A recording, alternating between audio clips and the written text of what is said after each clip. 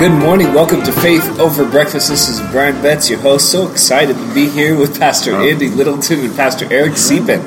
I bet you weren't expecting that intro at all because I was so quiet, and then bam, what? I'm just so excited to be here. To our listeners in Japan, sorry that you have to decrease the volume by 50% this week because Brian is excited. He's really excited about Faith Over Breakfast. Well, how are you guys doing? How was your weekend? It was good. Hey, what's your favorite color? What are you up to? Wow, this is off to a roaring start. I should slow down a bit here and say this is Faith Over Breakfast, Tucson, Arizona. Yep. We are here at XO Coffee. I've got a Whiskey Town biscuit. Brian has a slightly different kimchi breakfast sandwich than he had last time.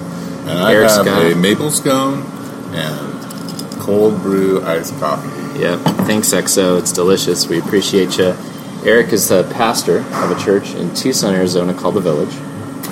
Brian is the head of the Department of Internal Services. And I, Andy Littleton, am the pastor of, or one of the pastors of Mission Church in Tucson, Arizona. So we're here. We get breakfast on Tuesdays. We've been doing this for a while. You're invited to the conversation. Yeah. I just wanted to say you're a great host, Andy. You're a great host. The Village. Yeah. Was rated as the fastest growing church in Japan. Oh, yeah? Small and has no members there. Really? Yeah. Wow. You heard it here first. Yep. The Village magazine just ranked us in their fastest growing small churches with no members in Japan. Wow. That's impressive. Yep. Should I be reading Outreach Magazine? Are they one of our sponsors? Not yet. We're trying. Oh, okay. Cool. All right, we'll work on that. Do we have a website? We don't, but we're getting there. Yeah, we're going to have a website someday. We also have an email, faithoverbreakfast@gmail.com. So if you have any questions, you can go ahead and send it to us on there. I'm trying to figure out the layout. That's what's kind of the next step for me is kind of really us, is talking to you guys about the layout and what you want it to look like and stuff. Oh, yeah? So, the website? Yeah, so I'll be sure to have some pictures for you. Good deal. And then that'll be up sooner than later. It'll be really nice. Yeah. Well, so we're here. We've all had some crazy weeks. Eric was out last week, really busy. What was going on with you, Eric? Well, we've had this strange problem with my wife's car where if you drive it for too long, it begins to slow down and die out. And you thought, maybe it's the alternator. Oh, boy. Well, we charged the battery, take the leads off. I took the chargers off, took the negative wire off. Doesn't stall out. Alternator seems like it's working okay. Calling the mechanic, he's like, yeah, it's not the battery, it's not the alternator, it's probably the charging problem. So it's actually at the mechanic today because we haven't had time to get it there until today. So, yeah, we stalled out in that rain on Saturday at Benny's on I-10. Oh, man. Yeah, it was interesting. Man, that reminds me of one of our other sponsors, which is Volvo of Sweden. Eric does not probably drive Volvos of America, the newer Volvos, but Volvos of Sweden. Yeah, I drive Volvos of Sweden. And very dedicated to Volvos, it seems. You've got a great Volvo mechanic. Mm-hmm. Roy. Maybe he wants to support us. Shout outs to Roy, yeah. Mm-hmm. Yeah, Swedish Connection, maybe. Swedish Connection, yeah. We're looking for sponsors. We are looking for sponsors. And so, anyway, so shoot. That's car trouble. It's the worst. Yeah, and maybe we should say that we're up to 31 listeners. 31 listeners. Yeah. How many are in Japan? Oh, we're going to check that out right now. We'll get some stats here, the locations. It's really important.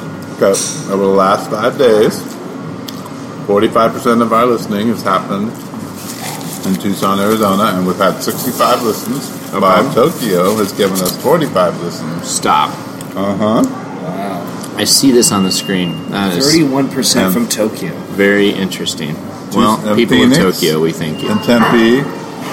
Yeah. All the way down to San Fran and New York City. Yeah. New York City.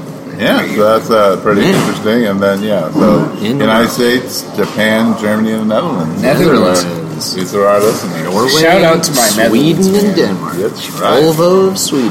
That's right. Maybe we do have a chance. We do have a chance, people.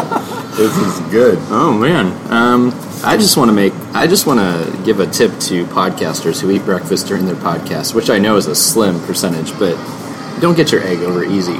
It's just all over my stinking fingers, and this is ridiculous. Yeah, I think you Media's have to my go scrambled or Over hard. or something like Over that. hard would have been a good. I like over hard anyway. So anyway, it's probably my beard, which is perfect because you're doing Mevo camera of us. That's today. right, because our host, who, the two pastors are always getting in his way. we are. We take over. I took over for you, Brian. Yeah. You guys, it's your podcast. I am just the host. I just like direct conversation. Oh, okay. Eventually, you might not need me anymore. So, Okay. That's right. That's okay. Yeah, at any rate. What were you about to say about you? We were about to say something about Brian. Oh, I don't know. Brian, what were we going to say about you? nothing. Oh, I know what I was going to say. People in Japan can see Brian. Because Oh, he yes. has said viewers, and we know that he wanted to be seen by them. And Yeah. the viewer, when I said viewership and viewers, I was referring to our Facebook page. Yeah, So, but faith now over we're really going breakfast. to, we need that. We can't have you be a liar here at Facebook Breakfast. Yeah. So we work to keep the truth up front. There's a lot of people that are going to be very disappointed in Japan, and I'm sorry about that. Or not. Or we're going to start getting They're a gonna be flood like- of emails. Who's that weird guy who doesn't have a beard? Or who's that good-looking man? Yeah, maybe, Yeah, the other two. now we might be able to get you a spouse while we're at this. Hey, who knows? Yeah. All right. Okay, well, all that said, that's Yeah. quite a plan we have. There you go. Yeah. Next, new goals. That's new goals. But I will say, like, 31 listeners, and I mean, in the last 5 days, 65 podcasts have been listened to. Wow. In Tucson. Wow. So we're Considering that's, in our case, I mean, look, some people have a big following. Some people have a band. Some people have a mega church. For us, this is like the equivalent of our whole church is listening. yeah. I mean, almost. Yeah, if you were to count families and stuff. So, hey, in our world, this is great. Thanks, listeners. We appreciate you. Yeah.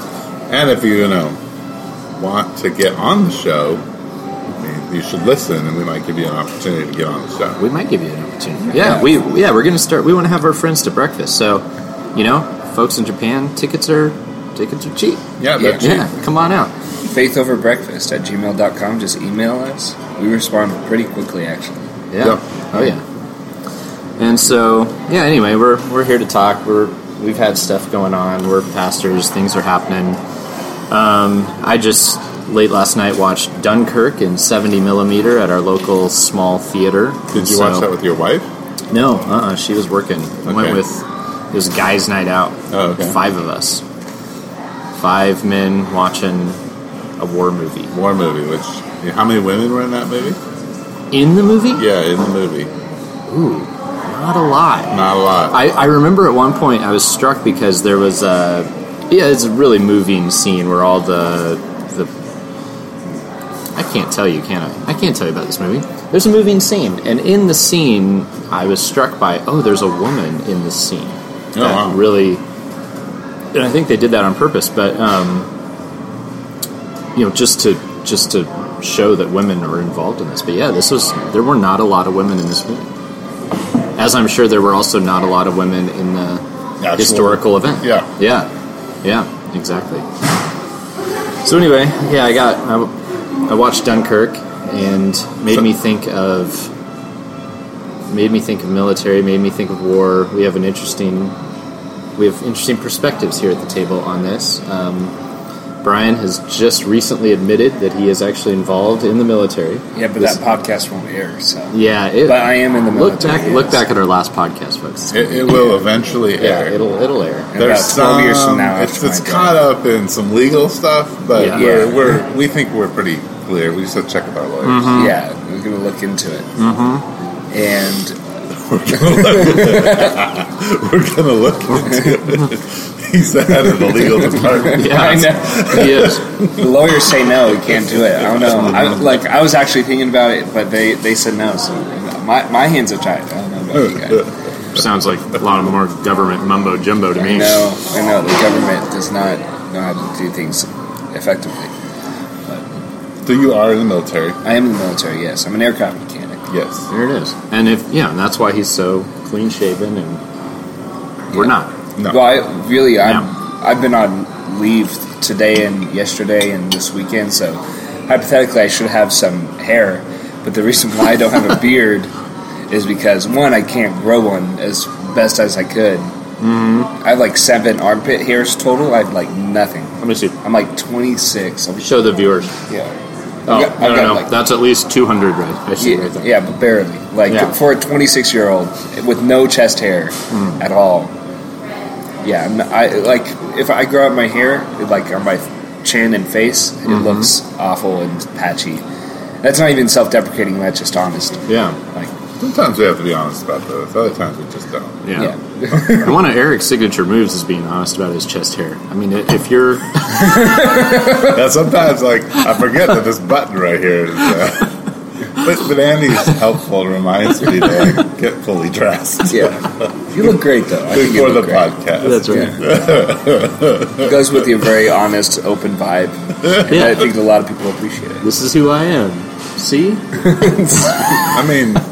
If I had the gold chain, I would have been more comfortable with that. I'm glad you caught me on that one. Because I'm like, that was not on purpose to show off my chest hair to everybody. Oh, man. So, anyway, I've watched Dunkirk. We have... and then Eric is, you would say, a pacifist. Yes, I'm a form of pacifist. A form of pacifist. Which form? The more reformed form? The Reformed Pacifist. Yes, that would be a great book. Uh-huh. Reformed Pacifist. Yeah, well, it's complicated. Well, tell us because about it. I've come to that, over the years. Mm-hmm. I think I have no problem with people enlisting in the military, and so I'm not a person who would resist the draft if I were younger. Okay. Those kinds of things. But you would not reject Brian? No, but I would like to be part of. I would have to be part of a support staff. I'd have to be in a place where I wasn't carrying a weapon. Mm-hmm. But more, I think my issues come in.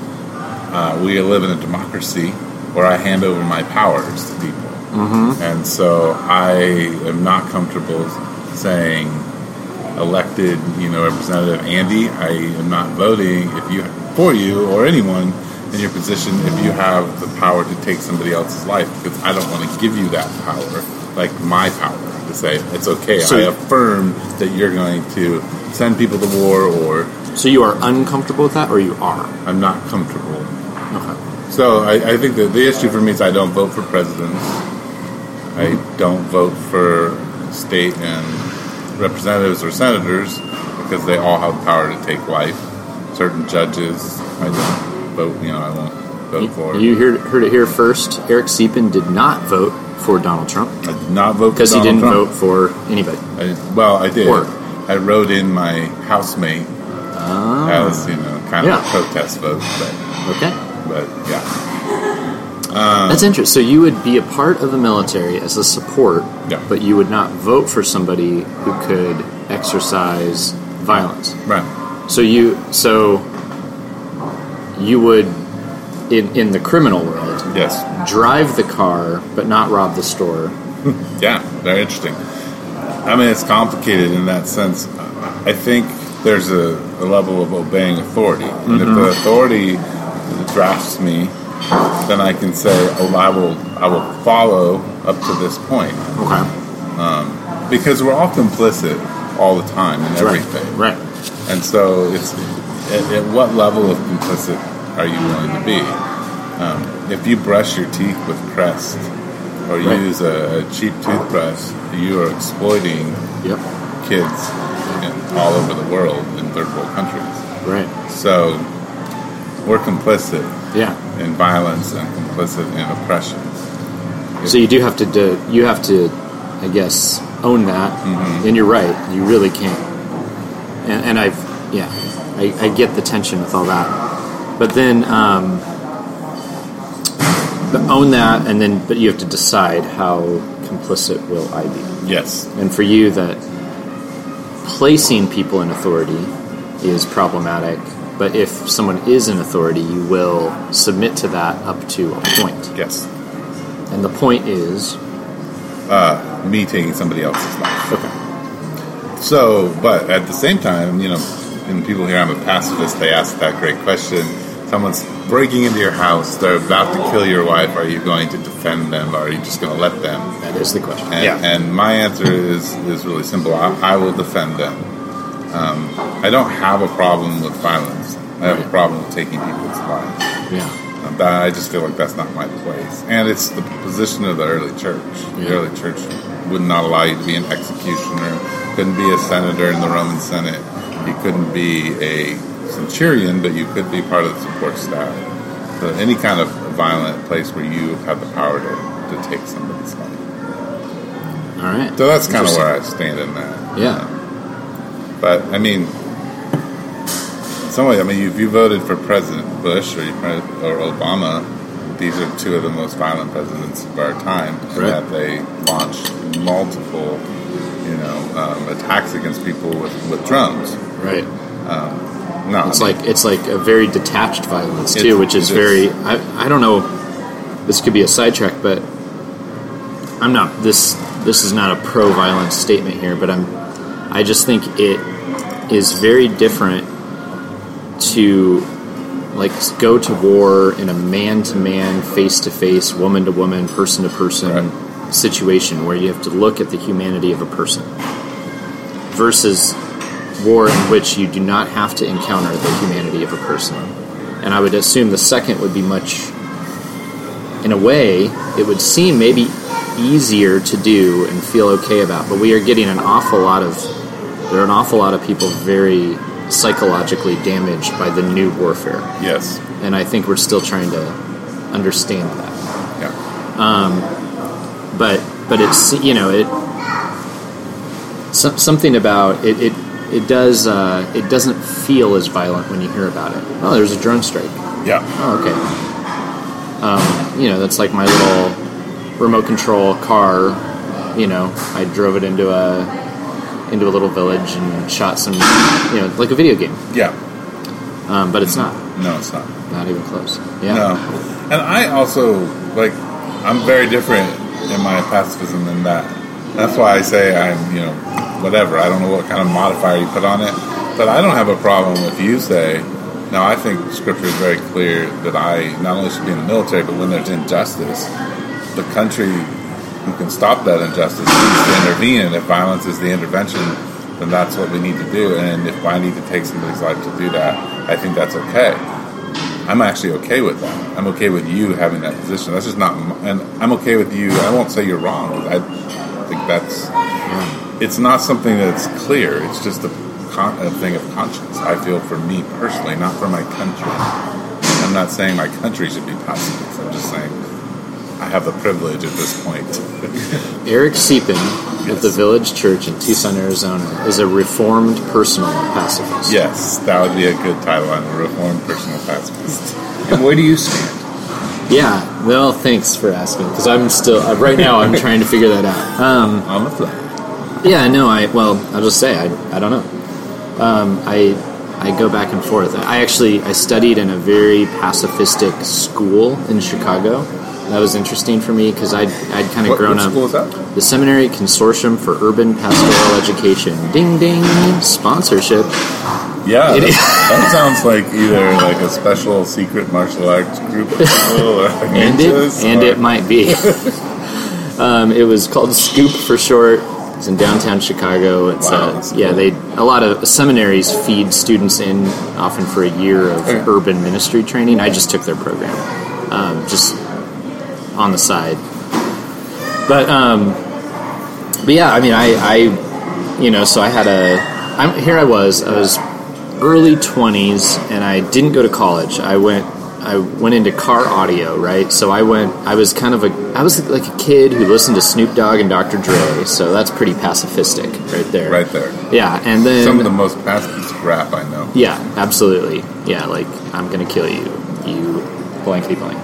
The epitome of. Yes. And so then I kind of grew up listening to that sort of stuff, and I lived in a trailer park, and I went to church, and and I punched one kid in high school because he was driving me nuts for about a month, and that felt pretty weird. And then, so there you go. And then I show up in this school where I've got professors who had disarmed nuclear weapons and various been arrested for that and various things. So then I was confronted with their point of view, which was very different, very intriguing, interesting to me, because I really wanted to see faith have an impact. I wanted to see things differently than I had seen them in the churches I grew up in. So it was all very interesting to me, but also it left me with a ton of questions. And I think I asked the very question you just asked of one of my professors, something to the effect of, so somebody breaks into your house, right? What you're just going to say, hey man, please leave, Is there a possibility that you could not bother us at this time? We're sleeping, it's been a long day. Right. I would really prefer if you would do to me as you would have me do to you. And what I would do to you is I would not have come in your house in the first place. So if you could please do that and just reasonably take the back door. Here is a Skittle bag from Halloween. Yeah, and $10. Yeah. Go and be at peace. I was going to say like $3, get himself another candy bar if the Skittles isn't fun. Right. But $10, this is why you're a lot more generous than I am. Right. So I asked that question, and of course the professor very kindly told me that was a question everybody asked, and it was really quite ignorant, which made me feel really ignorant. But it still didn't help me figure that out. And then that's I just wrestled with that, and then as part of a really conservative church where we had military generals as elders and stuff like that, and that didn't sit quite right with me either. And even this morning, a buddy of mine last night who went to Dunkirk with me just got out of the Coast Guard, and he suggested a podcast with Shane Claiborne, Chuck Colson, and Greg Boyd, and they were all discussing. It was on Bean. The podcast, and so I was actually listening to that this morning while I was kind of trying to unclog a drain before coming here to Faith Over Breakfast. So, I hear all these perspectives, and I see. I think Greg Boyd on that podcast was complaining about the kind of the nationalism that he's seen within the church, and the kind of the mixture of like jets flying over crosses and American flags in the sanctuary, and all that does not sit right with me at all, especially having experienced global Christianity several times in my life. That just doesn't compute for me or sit right. But at the same time, seeing like kind of the biblical injunction for authority and bearing the sword and the place for that, but then feeling like that's so often not reined in well, and I think we blindly support such things. So anyway, all that to say, I don't feel like I have this position of pacifist or straight up like get behind your military. I feel like it's, I guess, and I'm sorry to not take a position, but I just think it's super case by case. Like, I would really want to like hear and understand a lot about a conflict before I were to give any form of endorsement to it, and I would probably endorse very few at the end of the day if I could know as much as I wish I could know. And I feel very just in the dark on most of what's going on. And I, as most other millennials or exennials, as new articles have deemed me, I'm not so sure I trust the people up top that they have the right motives. So I struggle with all that. Yeah, no. There you go. That's what many of us are. Right. Yeah. And what's that? I named your position. You named mine. I think you named it as the ex-millennial. This is a new. I missed this article. Oh, and I'm man. usually up on this. You're you're the generations guy. Well, those people who are caught in those early '80s and they don't know what to call them. I'm going to pull this up on the screen. Yeah, I was reading an article just recently, and she was saying, "Oh, millennials started in 1982," and I'm like, "No, they started in 1984." And yeah, so there's lots of disagreement about that little cusp. All right, there's the Guardian's talking about it. The Huffington Post is talking about this. The folks. HuffPost trying to be trendy. HuffPost. This is new stuff. This is June 2017. You heard it right here. Breaking news on Breaking news. Breakfast. Yeah. Zennials. Zennials. Oh yeah, you don't pronounce the X. The X. micro generation between Gen X and millennials. We're all tired of hearing about millennials. I agree, but there's a new group. Sorry, there. Hey, I'm tired of hearing about me too. Okay. There's a new group we're about to be talking about a lot more, defined as the generation born between 1982, right here, and 2004. Millennials are aged between 13 to 35. I'm 34. The generation before Gen X spanned another 20 years, beginning in 61, ending in 81. With such a large cohort, it's hard to imagine everyone in these demographics identifies with the perceived persona of these generations. Enter Xennials, the new term being used to describe people being born between 1977 and 1983. So I'm on the very end of that. Are you in it? I was born in 1972. No. You're Gen X. Yeah. I am Gen X, and I identify as an Xer. Yeah. When they describe Xers, I'm like, oh, I'm that plus, my friend. Yeah. So then it says, like the pessimistic Eric Siepens, Gen Xers before them, this microgeneration is not as tech-savvy as the millennials who are considered digital natives. Right. And that is true, because I did not grow up with cell phones and computers. And, right. And I still, when somebody goes, hey, Andy, do you want to start a website for Faith Over Breakfast? I go, can somebody else do that? I mean, I didn't really grow up with them either, to clarify. I didn't grow up with computers. Like my parents... But you were raised by wolves, so that's different. Yeah, that's true. Right. And so Sorry, you... I didn't interrupt. Your parents. No, we didn't have a lot. So everyone else had like the Razor. That was a huge one and everything. Oh, it was like the last years of high school and early years of college that like smartphones became huge and that they became so. I feel like huge. Yeah, huge. Everybody had them. Like the screens are 10 inches now. Exactly, but I didn't have anything like that. I think my first phone was this little flip phone in my sophomore or junior year, and I rarely used it. I was great at T9, but like I was still a bad texter. T9. Yeah, T9. Yeah. That's how you text on flip phones. Yeah. Yeah. So I've had this discussion with some other friends of mine who are like around the year that I was about how we didn't grow up with it, but we were so still integrated with it. Like it's still so much a part of like our lives, and so like there's like this weird nostalgia that like some people have never. Just a few years after me, they don't know life without this stuff. Yeah, and I still remember it. Yeah. So it's really weird. So because I've heard 1984 around there being millennials, and I've heard 1994 being millennials, and I think I've seen both. Like I can see how I've seen 1984 be millennials in terms of like how you would imagine a millennial to be, and I've seen people 1992. My younger brother, or my older brother especially, he's 1989. He's just not like he's a Generation X, where he's more micro, the micro generation. But. Now, the burning question to me from all that was just said is: if you were raised by wolves, would you be a pacifist? Right, I don't think so. And is the environment, is the natural world pacifist? Right.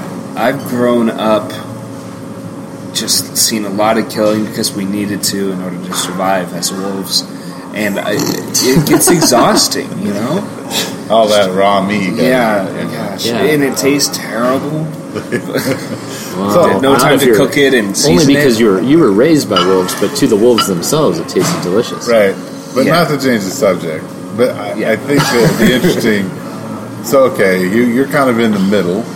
I would say like I just struggle. I don't feel like I've decided. Right. Yeah. You know, or so you have do probably some like justice and pacifist, Yes. like a need to exercise justice, Yeah. and then a sense of maybe no, we got to restrain this. Yeah. We talked about this a little bit before, and you even talked about you didn't know you had an option. Yes, the observer. I can't remember the actual term. Even though I just saw the movie, which I'm also forgetting, Hacksaw Ridge. I just saw it again this past weekend with my family. It was on TV, and the lead character, he was an observer. I can't remember the term, and it's bothering me. But basically opted out of using a gun, and he's out in the field, and it's a great story. And had I known, I would have been that kind of observer where I was like, I opted not to use it. I would have opted not to use a gun. Yeah.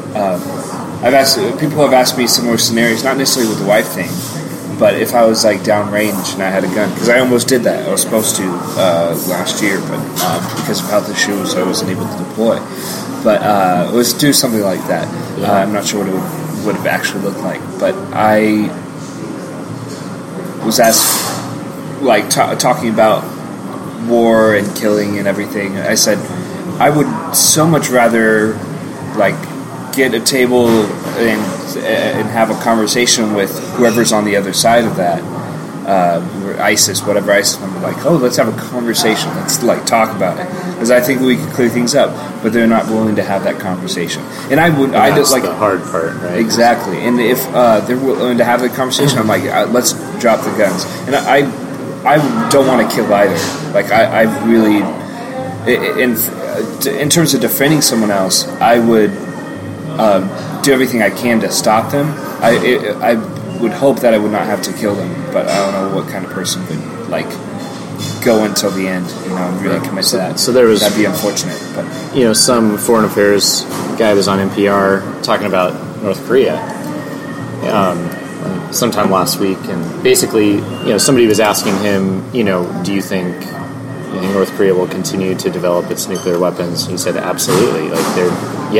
They no doubt. And they were like, what do you think we can do about it? Do you think we should intervene and go to war with them? And he kind of said, I think that will only make things worse. I think they will strike on their innocent neighbors and so on and so forth. And he said, okay, so then what do you have to do? And he said, you have to negotiate with them. And he said, what do they want? And he said, they want all their restrictions. They want to be able to do what they want to do. They want to be able to sit at the table and have power and be respected as they want to be viewed and have a seat at the table like every other country. That's what they're pushing for. That's what this is all about, is for people to legitimize them and treat them as if they haven't committed any crimes and do all this stuff. And and the guy was like, so should we do that? Do you overlook the crimes? Do you just say, okay, fine, you're a full-fledged member of the United Nations, so on and so forth, no problem, we respect you, we're going to praise you publicly, and herein lies the conflict, where he's like, well, basically he's like, you shouldn't do that, but he was basically saying, I guess, sure, that would be better than the war, but then is it to overlook all these horrendous acts? And sure. And so it's like, that's where I agree with you that I would really like, because just thinking about when I was listening to this on the radio, I thought, what do you do? Because when you sit down to negotiate and say, let's drop the weapons, you're assuming that people are coming from the same place you are, of saying, like, look, my main goal is I just want us all to get along. But people have other goals. And and we should know that well as Christians, that we don't always have the goals we should have, right? Right. And so, the complexity, I can't imagine being an elected official who has to engage with this and say, like, we either, like, decidedly say no to this person and say, no, you can't do this, and then risk them doing further atrocities, or sweep things under the rug and say, look, no big deal. Okay. Come to the table. We'll treat you like a friend. Well, and I think there's the complexities of being a ruler. Yeah. which is complex. Yeah. But then there's the complexities of what is the role of the church. Yeah. And if you think about Jesus is a failed revolutionary. Yep. Who ultimately, his role, what he did was to be crushed by the government. Yep. An attempt to reform is crushed. And he has to decide even there if he understands that. Like if because he has his own doubts, and he decides, he looks down on the cross, he looks at his family, he looks at John, he looks and he says, okay, I'm going to go ahead and go through this. I'm going to die, and I'm going to forgive, and I'm going to... Right. And so, like, when I think about these things as a church, I think, well, there's the kingdoms that God establishes and tears down, but there's a kingdom that hasn't been torn down, that exists in the U.S., exists in Korea, it exists all over the world. And transcends all of those. Right. And those are the people in which we are all together with. Yeah. There are no borders to that kingdom. And that kingdom is one that speaks the gospel to power and is crushed by power. Right. And that's the role of the church. And I don't think we like that, because that's actually more terrifying, because it puts us with the poor and the downtrodden and the ones who don't get things because they don't use power to get them. Yeah. No, I see that. And I think that's the podcast. This is where Boyd and Claiborne were landing the most, was on this the idea of the church as the counterculture. And I completely, maybe I shouldn't, I don't know if I could articulate their full position, but I very much understand and agree with that. I guess then the only other nuance I would add is, so then you're right, the church doesn't operate like the government, where it's a very different reality, where serving is great and dying and suffering is powerful versus exercising force. But then even in Jesus doing all that, he never, I don't know, this is an new thought to me, but in doing all of that, he doesn't say that the authorities were wrong necessarily for putting criminals to death. No, he suffers under it. Right. He doesn't speak out against this. So he doesn't become this this religious group that's he's not like the picketer who right, he doesn't do that either. Well, and that's where, and I can't remember if it was Walter Brueggemann or Howard Ross, where I kind of veer off from them in the sense that they talk about the church's role, obviously, is towards poverty, right, and to the poor, and Jesus talks about that constantly. Right. But then they also say that we have to organize as churches and protest, right, and speak against what's happening in our culture, right. And I agree, we need to remove the flags. We've got to get rid of the flags in our churches. I know that's hard in the Bible Belt, but we have to get rid of the nationalism. Yeah, and you still have it up, but you're working on it. We are. Yeah. One star at a time. No, we've never had a flag, and people would kill me, and that's what we did. But those things we have to do. But I don't know how politically activist oriented I think. Right. Because when I look at Jesus, I'm like, he was religiously an activist. Yeah. He spoke against the pastors, basically, and the elders of the existing church. And they're not taking care of the poor and not taking care, and they're being in bed with the power. Yeah. So I think that part of activism we're called to. I'm called to call that out in you and vice versa. Yeah. In the larger church, we should be speaking against how the church operates in culture. It sort of seems to me, and I guess this is an assumption, but I would assume it had to be very confusing to follow Jesus, because I think we've talked about here before, you've got this mishmash of you've got a zealot with a tax collector, and then later on you've got Roman centurions coming to the faith along with certain Pharisees, and then other Pharisees are definitely being Jesus is pulling the rug out from under him. And, definitely. And obviously not a lot of Roman centurions were interested, maybe a few. But following Jesus had to be this weird thing where people felt like this strange, draw, this is truth. But then they're thrust into this community of very different folks who all have that same sense that this is truth, but they I mean, can you imagine walking around, like the zealot and the tax collector, there's 12 people walking around following Jesus from one town to another, and they're all just talking about life, and how, and the one thing that binds them together is Jesus. And outside of that, a few of them, we all fish together. Well, I didn't fish. I didn't, It wasn't like this community that just understood each other and then also got Jesus. It was a community that didn't understand each other at all, and the only thing they had in common was Jesus. And anyway, it seems like that should be the case in Christianity now. You should look around your church and go, how in the world am I united with these people, yet have a deep sense that you are in Jesus? Yeah. And if you look around and go, of course I'm united with these people because I think exactly the same as them, then there's probably not a lot of gospel going on. Like, this probably isn't a gospel-centered community. It's really a cultural-centered community. Right. I would agree with that. Yeah. So you can't, so flags. Like, we don't unite around the flag. We don't unite around whatever. We don't unite around a certain thing we protest. Right. Right? Yeah.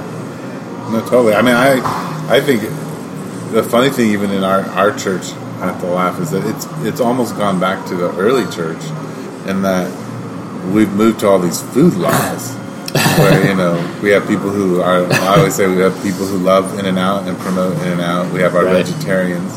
We have our paleo people. Then we have a large group of people who can't eat watermelon and have like serious fruit and food allergies that are coming on more. So you all of a sudden now, when you sit down, the one thing that used to be we could all just sit down and eat together, we're back to the early church where we're separated by what we eat, which is a whole new interesting thing. Except it used to be laws, and now it's allergies and laws. Yes, and laws.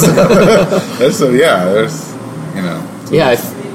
that's true. I feel like a lot of the things that could separate in our community are there's a lot of that too, and then just interestingly, for a time that's supposed to be morally relative, like there are so many moral stances that are being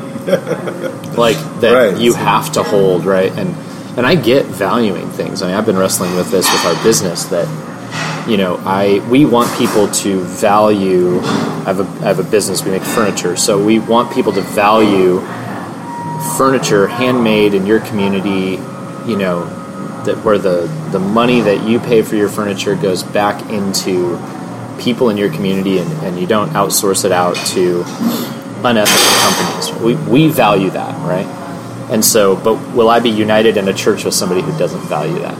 Right. Yeah, and that's the question. And we are now, and I hope that our moral conviction on that doesn't become the new law that we place in front of it's we're Christians and we buy ethically produced furniture. That's the two pathways into here, or we're vegan, right? Or we're whatever, Well, and it's, this is a little different, but it's sort of along the same lines in that, you think about Paul, and here he is, he's a Roman citizen, and the Romans are horrible. Right. And he doesn't get rid of his Roman citizenship. No. He uses it. He manipulates the system to get whatever he wants so that he can get the gospel to go forward.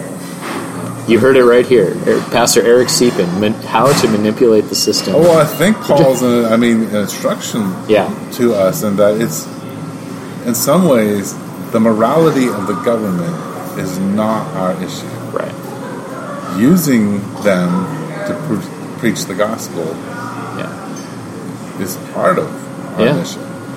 Yeah, and so that's where terrifying. you should pull the card of look, freedom. There are certain freedoms that are guaranteed to me, but at the same time, pull the card of look, I'm not 100% beholden to you. Right. Yeah. And I'll take your beating. Right. And then I'll tell you I'm a citizen. Yeah. Yeah, and you should feel shame for what you've done. Yeah. Yeah. No, it's all very complicated. But that piece, the willingness to suffer, is something that, and wrestle to even speak of that because are you willing to suffer? Am I? I haven't been faced with that. Not the way that many have. So it's one thing to say it, right? But it's one thing to get mad and fight for your freedoms. But like you're saying, Jesus and so many of the disciples, they said, look, the kingdom of God is more important to me. If I have to suffer under your law, that's fine. I will accept that because that's how I speak to the fact that this is greater, more beautiful, and more important. In fact, my life here on earth and my life as a citizen here is of very small importance compared to my eternal citizenship and my eternal hope. And I think sometimes our fighting for this place and space and system betrays the fact that we aren't so connected to our eternal hope. I like that. It's good. Brian, you are in the military. What are you thinking about this? Well, I kind of shared my position. We talked about the last week that I was bullied. Yeah. So just make it even more reason not to post last week's episode. But I was bullied, and I actually had a conversation with this like early this year, and a counselor had asked me like, "Oh hey, like, don't you wish you had your military training to kind of teach those guys a lesson?" And I said no. I was like, I wish that I had kind of had the wisdom to fuse that situation. Because I feel like now I would have had kind of discernment, and I'd be able to, in a sense, talk my way out of it. But it wouldn't have changed. The only thing that would have changed in terms of like my response, if I had fought back, was if someone else was being attacked and I was there, I would step in. Mm-hmm. But if I'm just taking the hits, if my life's threatened, I'd run and I sprint. But I don't respond with the same attitude in a sense. I don't fight back. So it sounds like where you land on this is, if it's me, this isn't worth a fight. Yeah, I take the hits or I run. But then if there's someone who's weak, who's being attacked, then I would assume you could identify with that person and kind of wish someone had intervened for you, right? Yeah. That you would intervene on the behalf of somebody who was weak and couldn't fight for themselves. Yes. Yeah. And I like your stance in terms of elected officials as well, because that's more like my personal choice. I don't want to keep anyone else from their personal choice either, and but I don't know if I would specifically elect someone who would make decisions differently. So there's a conflict there too, and that's more something that I would have to think about and pray about. But because I work for people very closely who would actively just like lay them out, they're gone. I don't want to see them breathe because they've done atrocities and stuff like that. Right. So they're not just like anybody, just like people who are doing injustices. So yeah, like you said, it does get complicated.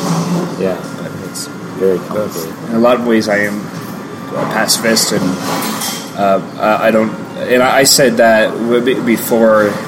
I was like, in a lot of ways, I am pacifist, but I shouldn't really commit to that personally because I'm still figuring things out. Yeah, but yeah, I relate to that. Still figuring things out. Yeah. Suppose.